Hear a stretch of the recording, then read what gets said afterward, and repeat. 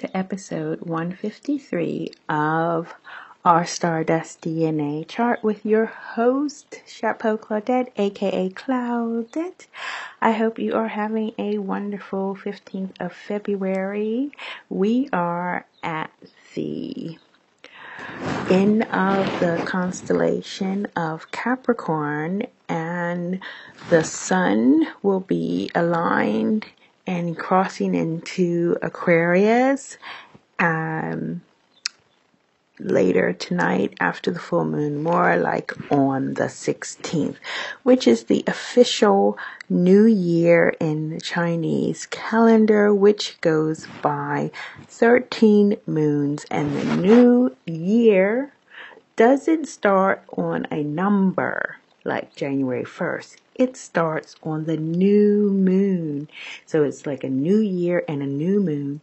And this month, which only happens, I think, every 18 years, I hope I'm correct, that we had only new moons in February, no full moon. So only new starts. So why I'm here to continue why I love astronomy part 2 is because I want to show you the magic of the mathematical calculations. What we'll be looking at today is the horoscope of Carl Sagan and Maxwell Laugen, which is a young physicist. Let's look at him first, and I can tell you more about him. Now, he's just 13 years old, inventor, has dreams to challenge the world. He invented a $14 free energy device. His heroes are Tesla and Albert Einstein. And I tell you that because he actually has a connection, not that he would know it, astronomically with Tesla. Now, this is Tesla's chart at the time that we know he was born, but of course, because we don't know for sure, personal planets and fast-moving planets will change the degree that they're at. So I can't be 100% sure about that. But the fact that Neptune, which moves very slowly, like it takes 84 years to go through the whole constellation spaces aligned, it is definitely at this point for the whole entire day that Tesla was born on the 10th of July, 1856. And he was born with the planet Neptune at 0 degrees Pisces.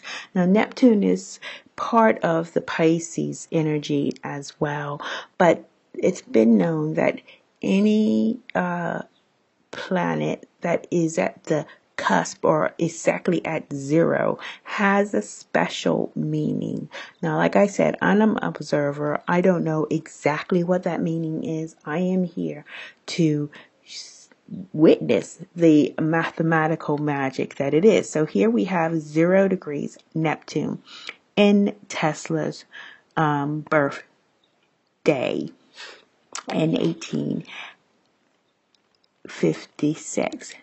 What we have here is Max's birthday, and of course, we have, he's born in 2002, and people were more correct with the birth time, and his birth time here is known for sure at 14 hours, 2 p.m. in San Francisco, and he was born when the moon was at 0 degrees Pisces. Now, that is special because the moon moves 1 degree every 2 hours, okay? So, more or less, they're not going to get his birth date off for 2 hours. But that point in the sky is exactly the same point where his hero, somebody he looked up to, Neptune was. And Neptune is a very psychic energy. Tesla was known to say that he thought up, he dreamt a lot of what he manifested. So that is what I find amazing about that. And if you look at other ways of calculating natal charts, you will find that you won't be able to make these connections. The next thing I want to show you, because also Carl Sagan, I found a connection between Carl Sagan, and this is his chart right here, and the next person I'll talk about. But first, I wanted to show you here again, we're at 0 degrees of a chart, which is right at the cusp, and we are at 0 degrees Aries. Yeah. And it's the Uranus planet, another outer planet. We'll call it not a personal planet, but a generational planet that's far away. And, think of Uranus as something unusual and, out of the ordinary. And that was where that planet is for Carl Sagan in this calculation. The weird thing is that Stephen Hawking has a planet, Mars, his Mars, at the same exact place. And Mars moves quite readily, but we can be 100% sure that on that day, no matter what time that Stephen Hawking was born, that his Mars would have been at 0 degrees Aries.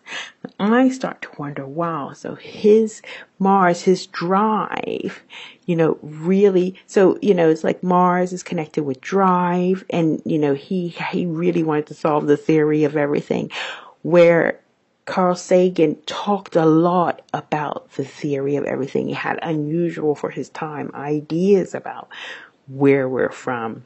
They actually even met via video, because Carl Sagan wasn't physically in the room, but Stephen Hawking were. And there is, for me, it just shows that there is a connection in the universe that is in correlation with people and the energy. And it's just about what I talk about, Stardust DNA, tapping into these points in our universe and drawing energy from them. Now, some people, of course, you can do this without knowing where the stars are. Of course, that's obviously what Max Lohan has done. Of course, it's probably helpful that his parents were probably really supportive of him kind of just working in the basement and thinking up things and things like that. Not a lot of our young children are that lucky to have parents that support them in that way. And that's why I think it is extremely important for children to know as early on as possible, or just to be conscious of what makes them special, what energies when they were born were prevalent to energies in the universe, and also maybe to connections with people who came before them. That's where maybe the idea of hero comes from, or looking up to somebody, or a mentor. What did they do with that energy? So that is really the second reason why I love astronomy, because it is only with this astronomy calculation that you can really, I believe, my humble opinion, start the process of tapping into this energy that has been leading us and being our compass since the beginning of time. Our sky, our night sky, our stars. So that will be all for today. Short and sweet. Thank you so much for listening. Remember, if you have any questions at all, feel free to go to the Facebook page, Sky Astrology, or also the website, skyastrology.com.